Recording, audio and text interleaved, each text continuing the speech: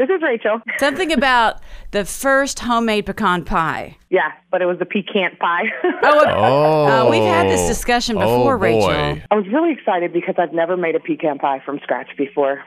And I decided I was going to make this pie for Christmas dinner last year.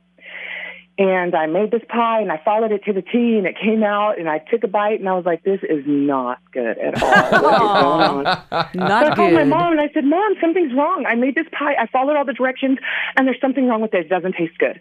She said, it's okay, honey. Just bring it over, and we'll see what's going on.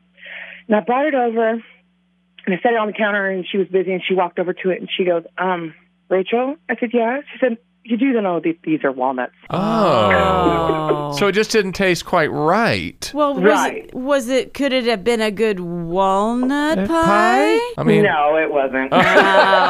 We were trying to work with you there, but no. Yeah, no.